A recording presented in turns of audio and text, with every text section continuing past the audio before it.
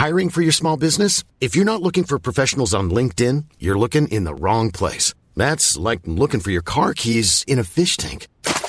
LinkedIn helps you hire professionals you can't find anywhere else, even those who aren't actively searching for a new job but might be open to the perfect role. In a given month, over 70% of LinkedIn users don't even visit other leading job sites. So start looking in the right place. With LinkedIn, you can hire professionals like a professional. Post your free job on linkedin.com/people today. Hold up. What was that? Boring. No flavor. That was as bad as those leftovers you ate all week. Keke Palmer here. And it's time to say hello to something fresh and guilt-free. Hello Fresh. Jazz up dinner with pecan-crusted chicken or garlic butter shrimp scampi. Now that's music to my mouth. Hello Fresh. Let's get this dinner party started. Discover all the delicious possibilities at hellofresh.com. Hey, it's Ryan Reynolds, and I'm here with Keith, co-star of my upcoming film, If, only in theaters May 17th. Do you want to tell people the big news? All right, I'll do it. Sign up now and you'll get unlimited for $15 a month and 6 months of Paramount Plus Essential Plan on us. MintMobile.com/switch. Upfront payment of $45 equivalent to $15 per month. Unlimited over 40 gigabytes per month. Face lower speeds. Videos at 480p. Active Mint customers by 531.24 get 6 months of Paramount Plus Essential Plan. Auto renews after 6 months. Offer ends May 31st, 2024. Separate Paramount Plus registration required. Terms and conditions apply if rated PG.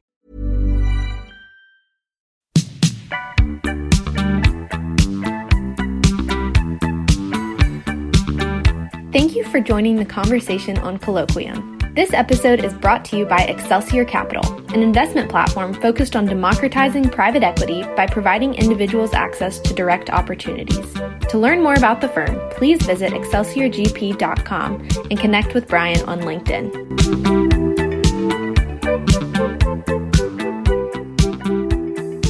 Hello and welcome to the conversation on Colloquium. Today I have with me Frazer Rice. He's the regional director of Pendleton Square Trust and the author and podcast host of Wealth Actually. We know about 1,000 of the same people and track in very similar circles. And this will be a fun conversation oriented towards family offices and private companies. Let's jump right into it. Okay, great. Given the work that you're doing with Pendleton, a conversation that I've been hearing a lot from other families is this concept of in-country migration to certain jurisdictions that are more favorable from a tax perspective, from a business perspective, and from this private trust company perspective. What does that all mean? And how does your firm work with these type of families? Sure. Well, lots going on there. And so as you sort of set out, there are sometimes different things that are good about jurisdictions versus others. And it kind of depends what the family is looking for in terms of selecting a jurisdiction. We often hear about, sort of the tax tail wagging the dog. Sometimes it's a business regulatory requirement that requires a choice of a jurisdiction. And then other times it's where families just kind of end up. And so where Pendleton is interesting, and for your listeners, we are a Tennessee-based trust company. And Tennessee has a lot of interesting laws, sort of comparatively on a national basis, but then some different things that are interesting for international families. What ends up happening, and where I see it the most, and so I can't really put myself out as a big international tax expert, but when families, international families in particular, usually where it comes to the fore is when their kids get sent to school here in the States. They go to boarding school or they go to college, and then oftentimes they start work. And maybe that's in New York or DC or LA or wherever they've gone to school. And they start, they go to work and then all of a sudden they start having families. And the United States becomes much more of an interesting and more permanent component of their living arrangement. And that's when, as the lifestyle has started to become dominant in the thinking of these families and the different, let's call it, beneficiaries within a generation of these families, that's where the planning really kicks in. So then the key is, okay, if a family is used to dealing with a home jurisdiction and maybe a home tax situs, how does that apply to the jurisdiction in which some of the kids are living? And so what we try to do is help to advise / be part of the solution for those people who are becoming more Americanized so that they can take advantage of living in the United States while limiting their tax liability or maybe their business regulatory liability as far as doing business is concerned. So that's sort of level one. And then maybe, on the private trust company side of things. So private trust companies, for those who aren't well versed in them, essentially are, I guess I would call them family owned or family controlled structures that provide the fiduciary decision making and implementation around wealth and wealth structuring. Different from, say, a corporate trust company where there is a real sort of arm's length transaction where that corporate trust company is hired to act as a fiduciary. A private trust company, the family is really assuming more of those fiduciary responsibilities. Where they come into prominence, at least where we see that, is usually it comes into the fore when the family wants additional control over the fiduciary responsibility over the assets of the family, because many times there can be conflicts with the corporate trustee. They have different things that they need to worry about from a risk perspective. That can be a real issue as it relates to a family business or something that a corporate trust company might not understand real well, like, say, jewelry or cryptocurrency or something like that. The other area where families like to maintain more control is around the discretionary distribution process amongst the beneficiaries. A corporate beneficiary is going to usually have a very well-defined process that helps them to make the distributions in accordance with the trust documents, and then where silent, where they have a lot of documentation around the discretion used to make distributions to beneficiaries. A private trust company sort of takes those concepts and moves those decisions into individuals and people that are trusted within the family and family members oftentimes, so that there's a little bit more flexibility on that side. So it's a way to get the flexibility that one wants in a trust company setting, while also sometimes from a jurisdictional choice perspective, getting the law that you want, whether from a flexibility standpoint or a tax advantage standpoint. That's where we see a lot of that. And in my experience, this rise of allocation to alternatives in private equity has dovetailed really nicely with some of these private trust company offerings, because oftentimes a corporate trustee will have real issues with some of the concentration or underlying assets that many of these families have today. Are you seeing that play out on your end as well? 100%. And I think it's useful to take a step back and see why corporate trustees are worried about the assets. So there's a famous case involving the Kodak wealth family in upstate New York. And essentially the trust document said that the corporate trustee was allowed to hold Kodak stock. And at the time, it seemed like an amazing investment. Time said otherwise. And what ended up happening is it went from $90 a share down to $2. And the beneficiaries complained and sued. And they sued the corporate trustee and said, it said this in the document, but you as corporate trustee needed to be more on top of things and to exercise a bit more of a prudent investor approach to concentrations. And they won. So corporate trustees saw that case and said, all right, we do not like concentrations one bit. If we are forced to take them, we are going to take them in areas that we understand very, very well. So things like owning real estate, or, a family business, like a family tire business or something like that. JP Morgan is going to look at that and be like, I don't know, I don't get it. And they want you to diversify away from that as quickly as possible. So private trust companies, and even at a different level, sort of the directed trustee model, where the investment decision is set aside to a group of people that the families choose, that is different from the corporate trustee's function of administering the trust or participating on the distribution side of things.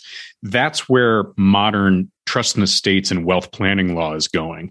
Those areas where you can delegate decisions to experts in the field, that's what families, especially wealthy families who are getting involved not only, in real estate or private equity, things in which they have an edge, which they don't really need sort of a bank or a larger corporate trustee's opinion on how they want to invest things. That's the flexibility they want. So taking that flexibility and mixing it with the rigidity of the jurisdictional law that they have for the tax savings or the dynasty provisions or the flexibility, that's where the world is right now from an estate planning perspective and a structuring perspective for really large families. And when I first got into this world, it seemed like it was all South Dakota, Nevada, New Hampshire, but many other states have thrown their hat in the ring in an effort to attract some of these families and some of this capital to allocate to their jurisdictions. Can you talk a little bit about what Tennessee has done and Sure. the work that you do within my, home state? Yeah. So basically, the interesting thing is, most people sort of equate, as you said, Delaware, South Dakota, Nevada is sort of the big boys on the block. Alaska sort of came in. I guess they may have been the first, but the geography has made them, a bit of a move to put your money there.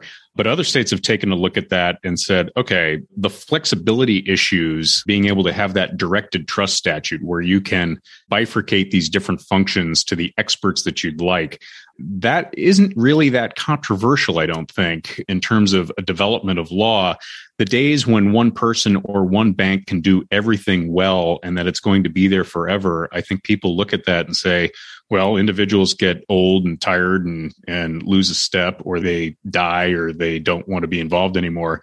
And then corporate trustees, oftentimes there's the big banks, the idea that they're going to be there for 100 years. I think the last 20 years has really sort of poked a hole in that, where you've seen all these different mergers and acquisitions, and the turnover in staff and so on is a lot different on that front. People want flexibility on those types of things. So then the two areas that become very compelling to a lot of different families, no matter what state or country they come from, is the zero income tax capability. And so the states that we mentioned, a lot of them are very well tax advantaged, and Tennessee is among them. The other part that has sort of grown up around all this is the concept of asset protection. And I put this in sort of the self-settled asset protection world, where the idea that you can set up trusts that make it more difficult for creditors to attach to the assets if the problem develops or if that person gets sued, et cetera. Those are the two areas where things are becoming much more interesting for families as they worry about, not only sort of shielding assets away from taxes, but from other creditors as well.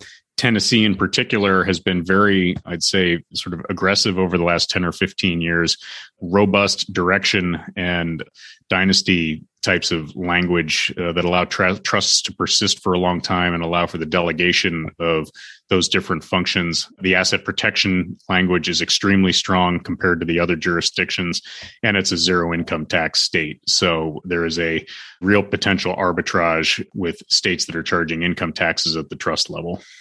So we got right into it.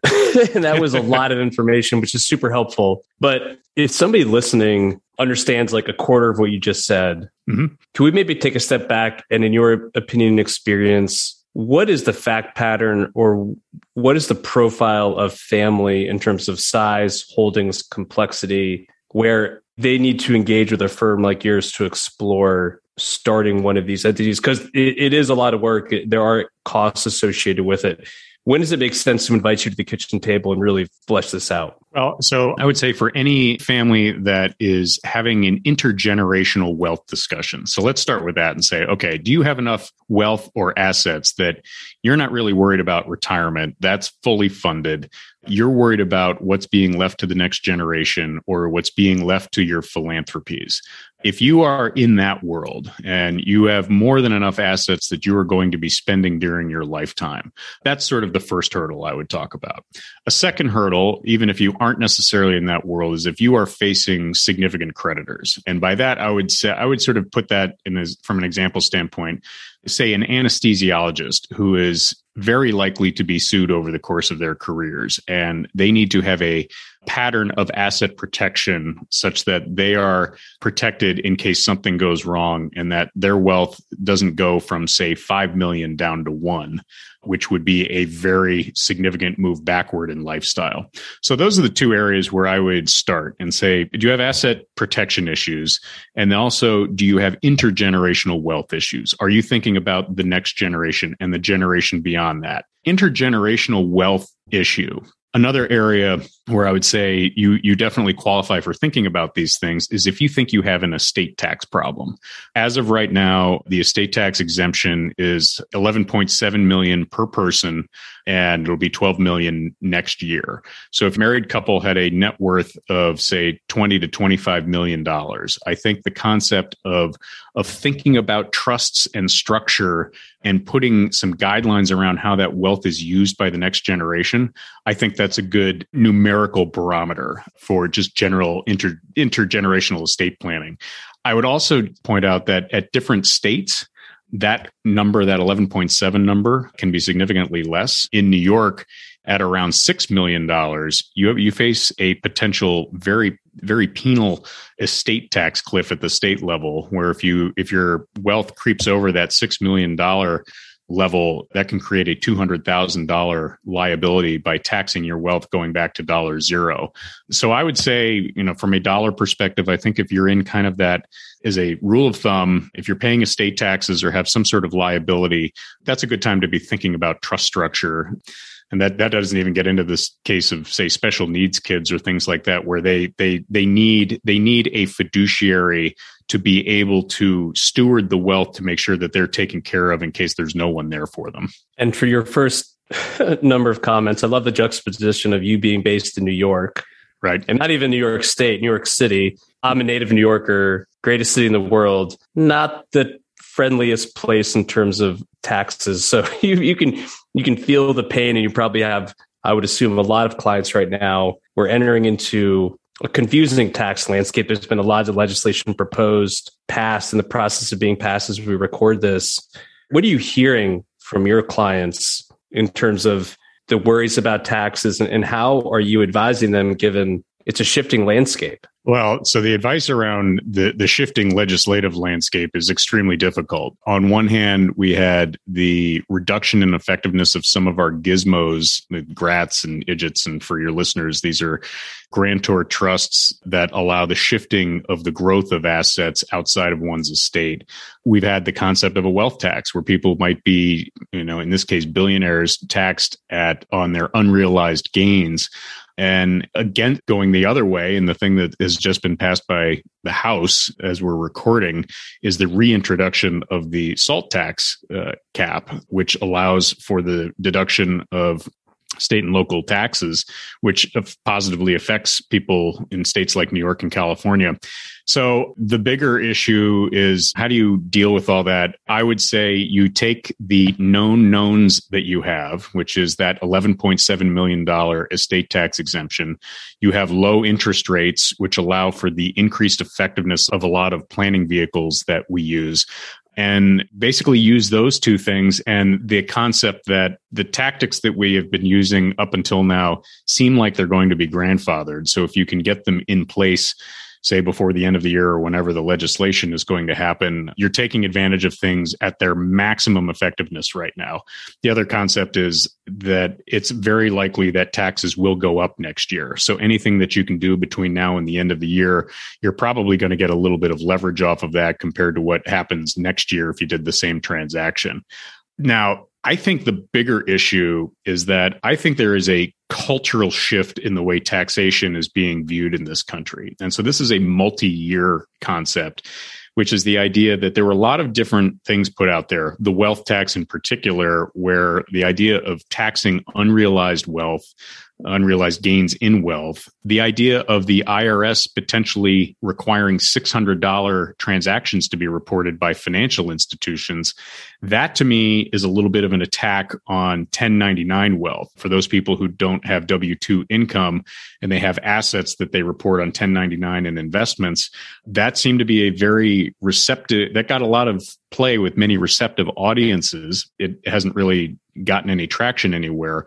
And then the concept of, let's call it re-strengthened IRS, where many more billions of dollars are going to be put back into the agency to audit different folks.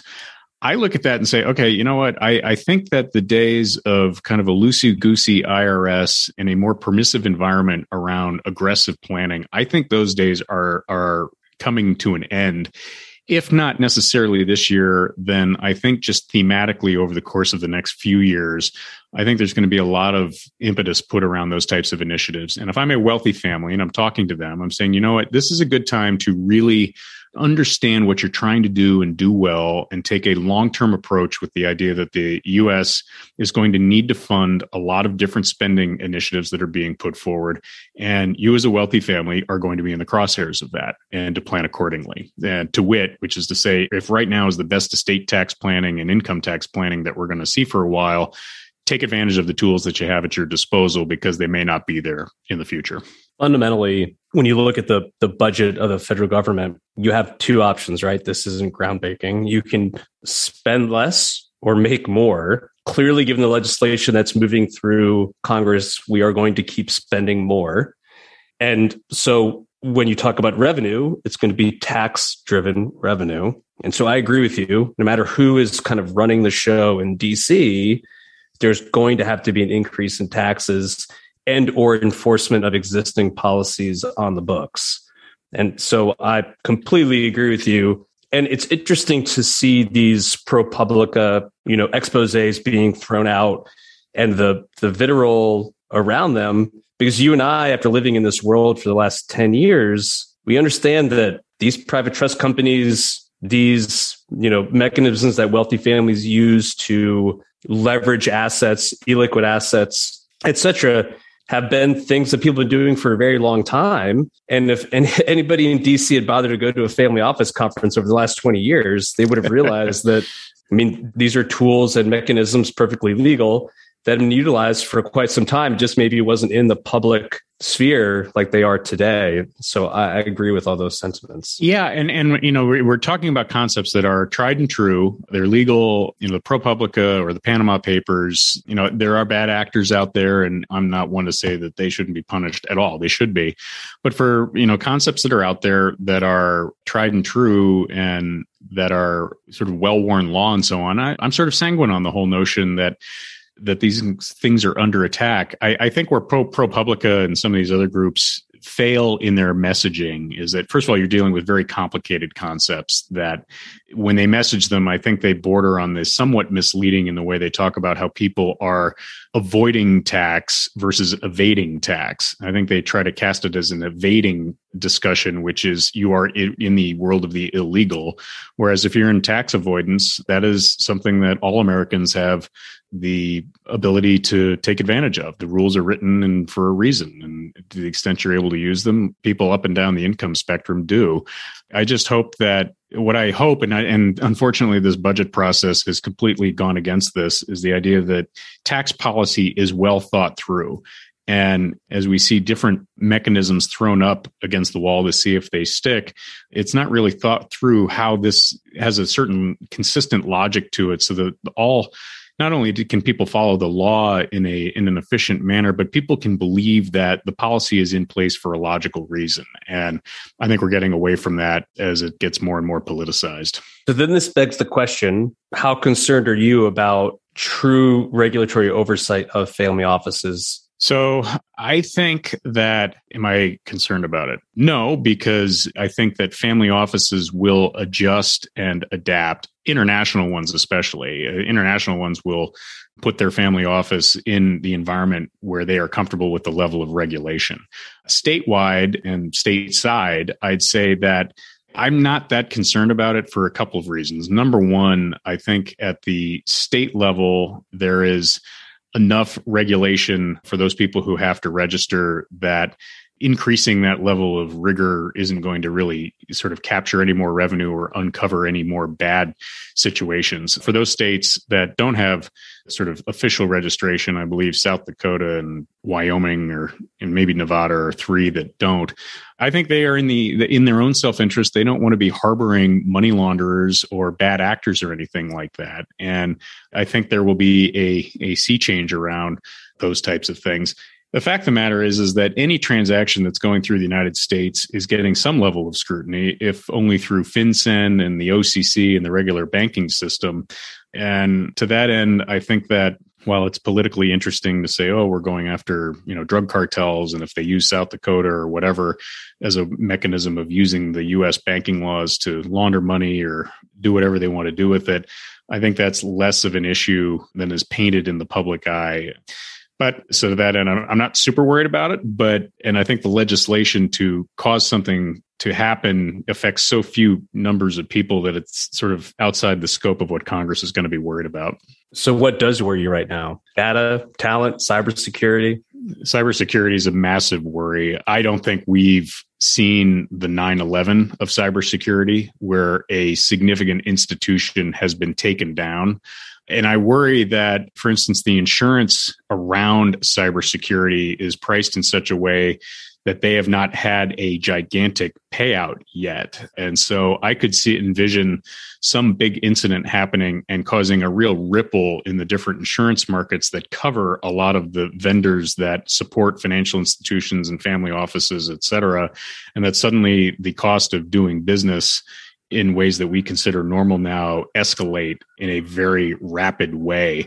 So that's a concern. And it's something, I'm not a programmer or anything like that, but I check my statements or my bank accounts every week or every few weeks just to make sure there isn't anything untoward there.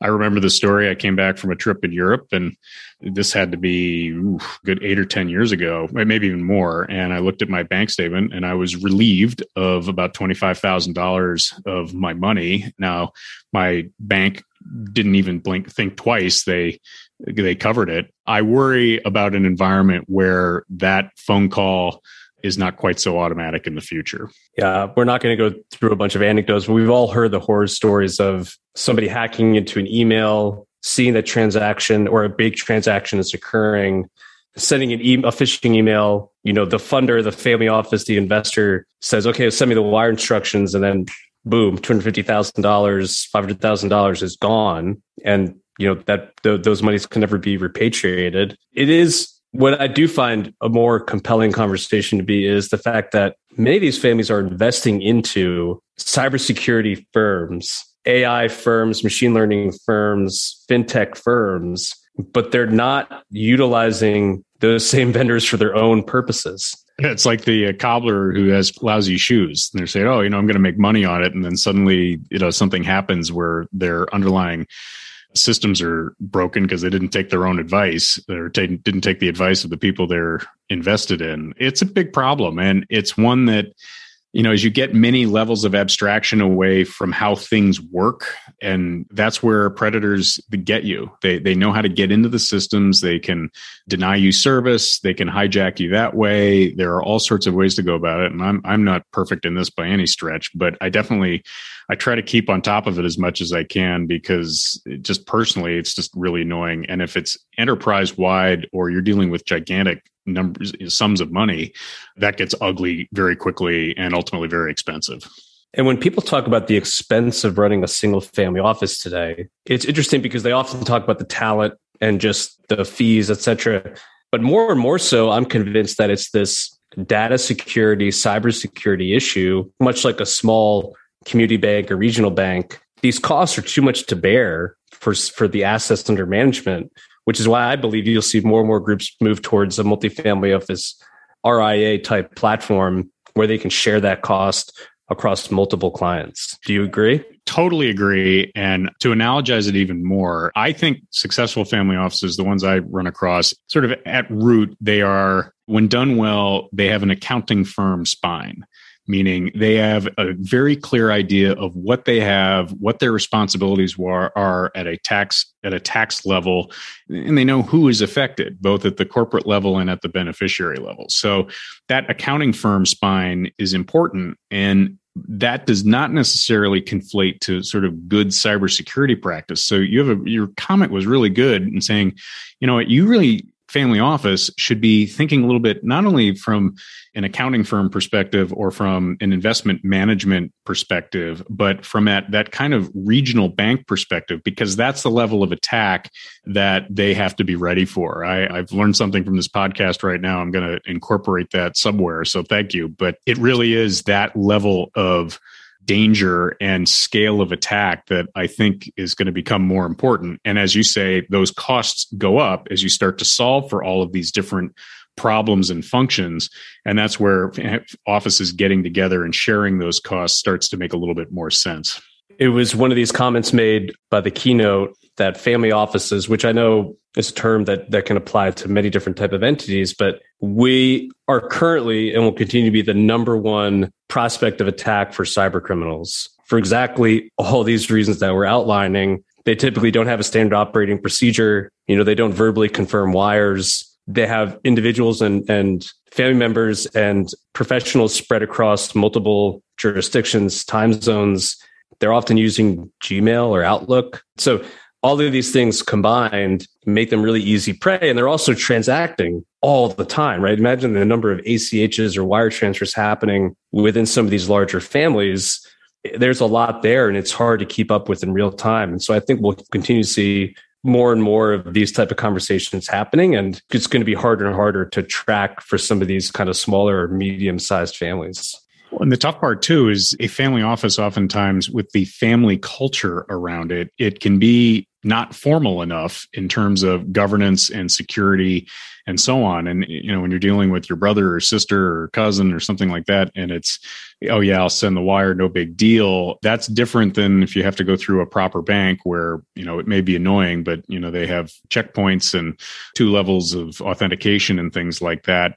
The professionalization of a family office is important, not just for visual and optics purposes, but it's really kind of good professional hygiene because, when your name's out there, you are in the sights of various bad elements, no matter what your geography is.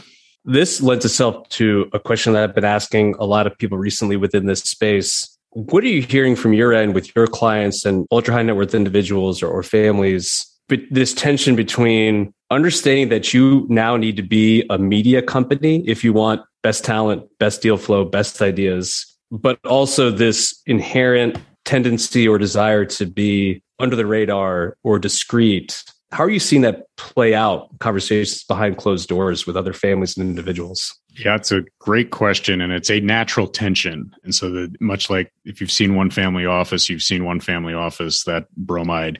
If you've seen one view toward publicity or being out there, it's going to change, I think, depending on the situation for different families. I think that the knee-jerk reaction in a lot of these is to be under the radar as much as possible. A lot of that has to do with creditor protection, sort of the traditional ideas of, not being a target as much as possible, maintaining competitive edge in the different investment worlds that they live in, et cetera. The fact of the matter is, though, is that as the next generations are coming online, they are becoming indoctrinated in a culture of social media where that is becoming a bigger part of their identity. And interestingly, I think it's also becoming a bigger source of deals and a bigger source of potential opportunity for talent, et cetera. And so that's a natural tension that a lot of families are worried about. I will say it as an example of the weird juxtaposition between the two, sort of an interesting cottage industry that's developing for family office participants, especially, is the idea of having social media audits where various family members, they essentially hire a private detective or somebody close to that, and they go and kind of look at what's out there, and they say where they think things are going to be, where there could be areas of concern, either from a publicity standpoint or from a security standpoint. That the famous case is Kim Kardashian saying exactly what hotel room she was in Paris, and then a gang came and stole $45 million worth of jewelry or something like that. And so there's professionalization that's going on in that world, all of which is this sort of broth of opportunity and danger that I think is uncomfortable for a lot of different families that maybe made their wealth in very quiet ways, but understand that if they're going to adapt and survive in the culture going forward, that they're going to have to incorporate and deal with this new type of exposure that they maybe didn't have before. Which leads me to my next topic, which is how are families, individuals dealing with this new type of asset class, crypto, NFTs, fractionalization and digitalization of real assets? What are best practices in your opinions in terms of asset allocation, investment policy standards around this kind of volatile, but clearly burgeoning area of interest. Sure. I mean, I'm not in the business of giving investment advice, so I'm clearly qualified to talk about this, I guess. That makes you perfect for this. Yeah, right. Exactly. So I think, a lot of standard concepts continue to apply. I think by and large, some would say this is tired, but it's not. The idea of having an investment policy statement and, let's call it, forget crypto for a second, let's just call it speculative investments. Some families are going to assign a percentage to those investments, whether it's 5% or 10%, or maybe they're comfortable going up to 50% or something like that. So having a larger strategy around the wealth, I think, is the first step, so that, you don't hear, Bitcoin did this or Ethereum did that, or the Constitution's on sale here or something like that. And all of a sudden you whip out your checkbook because it sounds interesting and there's a fear of missing out, and that whipsaws your overall strategy.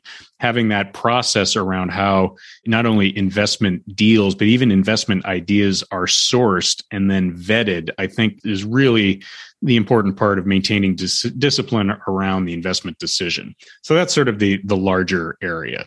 So if we dive into crypto and NFTs, I think the first part is to certainly learn as much as possible about it. From the crypto perspective, I think the idea that it grew out of the Satoshi white paper that was trying to solve for a more frictionless transfer of value in exchange for model train parts from Japan. And now that it's turned into this sort of investment thesis, there's a lot to unpack there. And then there's a lot of technology underneath it that I think from an understanding perspective, it's difficult to deal with oneself. I would sort of harken back to some simple principles. Number one, understand exactly what you own and what that means. Then I would understand how it is custodied and how you access it, et cetera. And if you don't understand how it's custodied, you just shouldn't be playing in the space, or you should wait for an ETF to come out to give you, I would call it, simple exposure. Because if you don't understand how this stuff works, then you really fall prey to, you won't understand why value goes up or down. You're not going to be able to trade it with any sense of intelligence. But then you're also, putting yourself at harm's risk of a Mt. Gox situation where people kept their cryptocurrency at a hot exchange, and then all of a sudden it folded and the cryptocurrency evaporated. No one had their private keys or gave the private keys off, and it's gone. And so now you're a creditor in a suit against Mt. Gox, hoping that somebody has some money somewhere that you can get 10 cents on the dollar for what you had at the time. At the NFT level, which I think is really interesting, I think that blockchain component is particularly interesting in terms of taking divisible rights and transferring them across new generations of owners. And so I look at that with excitement and interest. Again, I would say really understand what you own. I had someone come to me and say, "Oh, I'm going to put 6 figures toward an NFT. What do you think?" So in this particular transaction, they were going to get a JPEG, so an electronic file of an image. It was going to be housed at what I would describe as a relatively fly-by-night corporate entity. And they were going to have what I would call a note from mom on the blockchain that said they owned number 1 of 15 of these things. And they had zero interest in the copyright of that image. And to me, so the technical aspects, not having the actual image in hand scared me. The blockchain sort of certificate of authenticity of what you own was, okay, interesting, 1 of 15, that's something you could prove and go on. That connoted some level of scarcity to me. But not having any control of the copyright, I think, is a big whiff, because if that's left in somebody else's hands, they can duplicate whatever they want. They can create as many and distribute as widely as they like.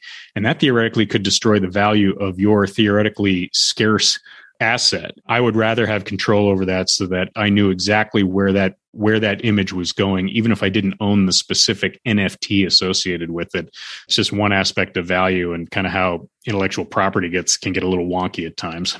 Do you think the true regulation of the crypto space is inevitable? Yes, I do. I think that the concept of this decentralization of the sort of mechanics of cryptocurrency, that won't quite go away. But I think different governments have too much of a vested interest in maintaining control over their sort of country currency based fiat. And that if you cede control of the medium of exchange to sort of this amorphous decision-making pattern, I don't think that works politically for a lot of countries. Now, that would argue for maybe stable coins or some other form that I can't really think of at the moment. But at the end of the day, I think that the U.S. is interested in having control over the dollar. China is interested in having control over the yuan, et cetera, et cetera. I think Bitcoin and Ethereum and other mechanisms of exchange are interesting, but I think these different governments are going to want to have a handle over that long term. Let's kind of tighten it back up as we near the end of this conversation, because we've gone down a bunch of different rabbit holes, which is fun. Looking back on your career and your experience, what is the fact pattern or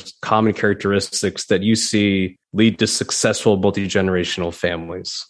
The big one, I think, is early and substantive communication amongst and between the family members. I think when emotional baggage is allowed to pile up, or there is relative lack of shared decision-making around money or lack of education around money, that ultimately creates this horrible multiplier when what I would describe as real problems happen, which is the company goes wrong, or somebody gets divorced, or Venezuela confiscates the oil wells that you used to own, or something like that. If you don't have the ability to communicate amongst and between the important family members and other constituents within that framework, I think that just exacerbates the many challenges that are out there that kind of feed the shirt sleeves to shirt sleeves phenomenon. And I think of it more in terms of this sort of scary equation that families are always fighting, which is that as the families get older and bigger, the liabilities increase geometrically, while the assets can really only expect to increase linearly. And so that gap is what you're trying to tighten over time. And if you don't communicate well, I think it just exacerbates that gap and makes it wider. Yeah, I talk about this a lot. And I think this shirt sleeves to shirt sleeves saying is an old saw and not totally accurate. And maybe because I am a member of G2, but to your point, if you break it down, you've got a 4% spend rate, 2% inflation, and you're growing exponentially as a family, which families tend to do. Your return profile gets really aggressive really quickly to maintain your quality of life. Yeah, no question about it. It's just, you can't knock out 12% annual returns without taking some type of risk. And it doesn't always work. The math is very hard, in my opinion. I don't think it's a function of a black sheep phenomenon. Certainly there is part of that, but it's just fundamental return analysis. It's really challenging. Yeah, no, and we're saying the same thing. I think the liabilities, they do increase geometrically. And so as you get to G2 and G3, you're not just adding 2 kids. Those kids usually get married, and then they have 2 of their own, and then they get married. And so just by numbers, you're having more people who are used to a particular spend rate. And so then you start converting from 4% to actual dollars spent for things like educations and housing and stuff like that. And you add onto that inflation, that's the geometric part of the liabilities increasing. And so if the assets don't keep up with that, then that's the scary part of the second part of the shirt sleeves part. And I guess that's why it's an old saw, even if it's not necessarily, it doesn't apply universally, that's for sure, but it's out there and it's something to be worried about for a lot of families. How often do you have a conversation with somebody convincing them not to start a family office? Well, I work for a trust company, so I probably have it. But it goes back to what we were talking about before. I think the thing is, I'm not really trying to convince them not to start one. I'm trying to convince them to understand what functions they want to keep in-house and what they want to delegate. There are, doing the bill pay and transfer money in and out and the tax reporting and some of those types of things, that can be very tedious work. And that's something that many people who are enjoying the wealth, they don't want to spend the serious amount of time that it takes to do that stuff correctly. Many times, people want to stay involved in the investment management or the asset allocation part because it's more fun. They're in front of deals, they're meeting cool people and going to nice places. The investments themselves can be really interesting, and they like to keep that part. And then the other part too is, that sort of how you distribute the assets and how you make sure when you're interacting with the rest of your family, how those decisions happen. And when you have to be unpopular for some reason, is there a mechanism in place to do that stuff? So when you try to pull all of that in-house, I think the usual bromide is it's anywhere from a 2 to 5% drag on assets. I just try to say, look, there are ways to do that are an efficient use where you're doing the things that you want to do, but you don't necessarily have to have the HR issues or, renting a space to have everybody show up and all that. And then you can get the benefit of flexibility and the ability to hire and fire a little bit more easily, I'd say, than having to deal with someone who works very closely in-house and for whom you're responsible for everything that happens in that world. And so that's where, a family office can be just an investment office. And for some people, that's great. Some people don't want to do that. They delegate that part out too. And they just want to, sort of exist or go on with their life. And in a very long-winded way of saying that the discussion isn't really don't set one up. It's staff what you want correctly and understand the difference between employing them directly and not employing them directly. It was an inartful question, but you answered it the way I hoped you would, which is what I often tell people when we have this conversation is, what are you solving for? And if you just want to save a family office for the ego trip and on the golf course, go for it. But just have it be an investment LLC, because a true family office, it's a small business. You probably have to have 250 to 500 million of AUM to do it right. And that number's only going up, 3x, 4x inflation, in my opinion. And it's a lot of work. And if you had a liquidity event, do you want another job? Because this is going to be a full-time gig. And it's not a function of how many zeros you have. It's really, again, what are you solving for? What are you trying to achieve? And it's not for everybody. And it's not a strike against you. I think now it's almost expected that everyone does it. And I just see a lot of people fail because they don't have realistic expectations of what it's going to be like day to day or year over year. I couldn't agree more with that. I think from an ego perspective, I wouldn't even bother having the LLC, frankly. I mean, you need one to hold private assets and stuff like that. But, just have the business card, or I see this in philanthropy a lot too. I mean, a donor advised fund can do pretty much everything that a private foundation can do with a lot less work. But some people like to have them, and there are good reasons for it too. But I think you make a great point as far as just understand what you want to solve for. And if you don't get that far, if you start building these big sort of castles in the sky that you think are going to be impressive, you're going to end up tripping over yourself. And worse, when you get older and the next generation doesn't want to take on some of these different functions, you're going to have something complicated and annoying to dismantle. What's the best question, the most insightful question you get from people who are diligencing your firm? The best question I get is, why an independent trust company? And what makes you different from the other trust capabilities out there? So once someone sort of establishes that they're interested in Tennessee as a jurisdiction, then the idea is, why us? And I like to say, we operate a little bit differently than I'd say certain commoditized trust companies that are essentially a phone number. And, if you're lucky, maybe you get a trust officer, but in essence, you're renting a mailbox.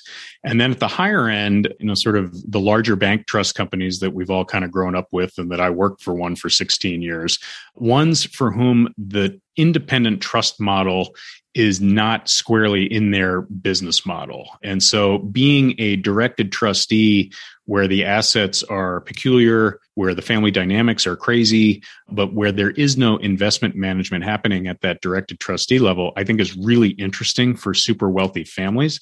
But I think it's something that at the big banks, they're not interested in it. If they don't have the asset management, the margins aren't correct enough for them in order for it to be an engine of growth, and therefore an engine and something for them to pay special attention to. And I think ultimately where that leads to is a very expensive offering that isn't that great. And I think Pendleton fits in the middle, where we charge a very, I think, reasonable market rate, but it's not exorbitant, but we aren't cheap either. And that allows us to deal with nuance. It allows us to deal with tricky situations. It allows us to understand tricky assets, but it also allows us to have that generational communication so that we are sort of fostering well-prepared beneficiaries so that they are ready to receive the wealth when they're ready to get it. And that we aren't having that confrontational relationship that sometimes happens between trustee and beneficiary.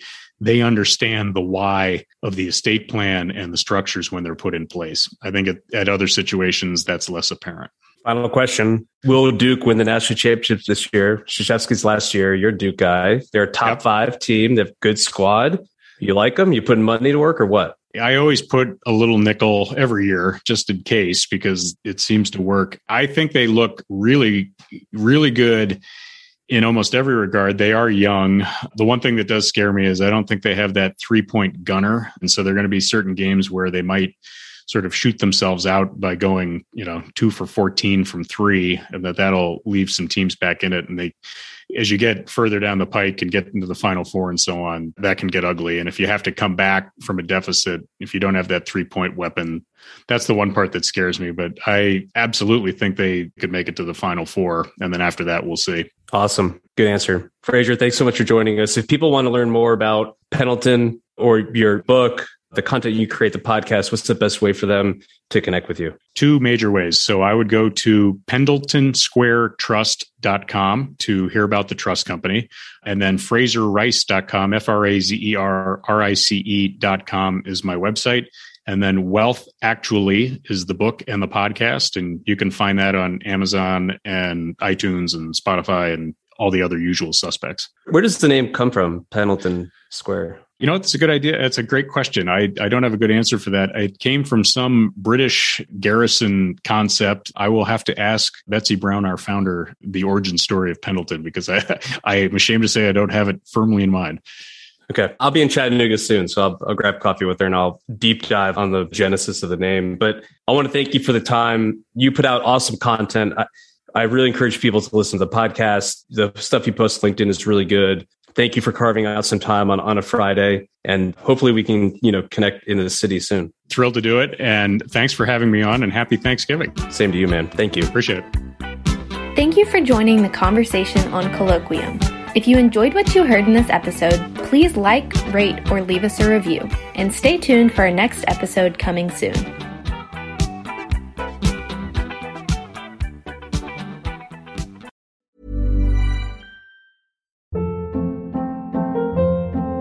Hold up. What was that? Boring. No flavor. That was as bad as those leftovers you ate all week. Keke Palmer here. And it's time to say hello to something fresh and guilt-free. Hello Fresh. Jazz up dinner with pecan-crusted chicken or garlic butter shrimp scampi. Now that's music to my mouth. Hello Fresh. Let's get this dinner party started. Discover all the delicious possibilities at HelloFresh.com.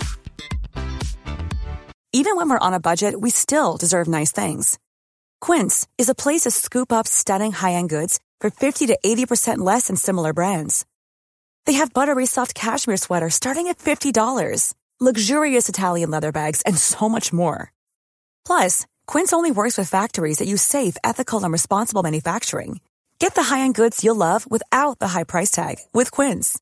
Go to quince.com/style for free shipping and 365-day returns. Mom deserves the best, and there's no better place to shop for Mother's Day than Whole Foods Market. They're your destination for unbeatable savings, from premium gifts to show-stopping flowers and irresistible desserts. Start by saving 33% with Prime on all body care and candles. Then get a 15-stem bunch of tulips for just $9.99 each with Prime. Round out Mom's menu with festive rosé, irresistible berry chantilly cake, and more special treats. Come celebrate Mother's Day at Whole Foods Market.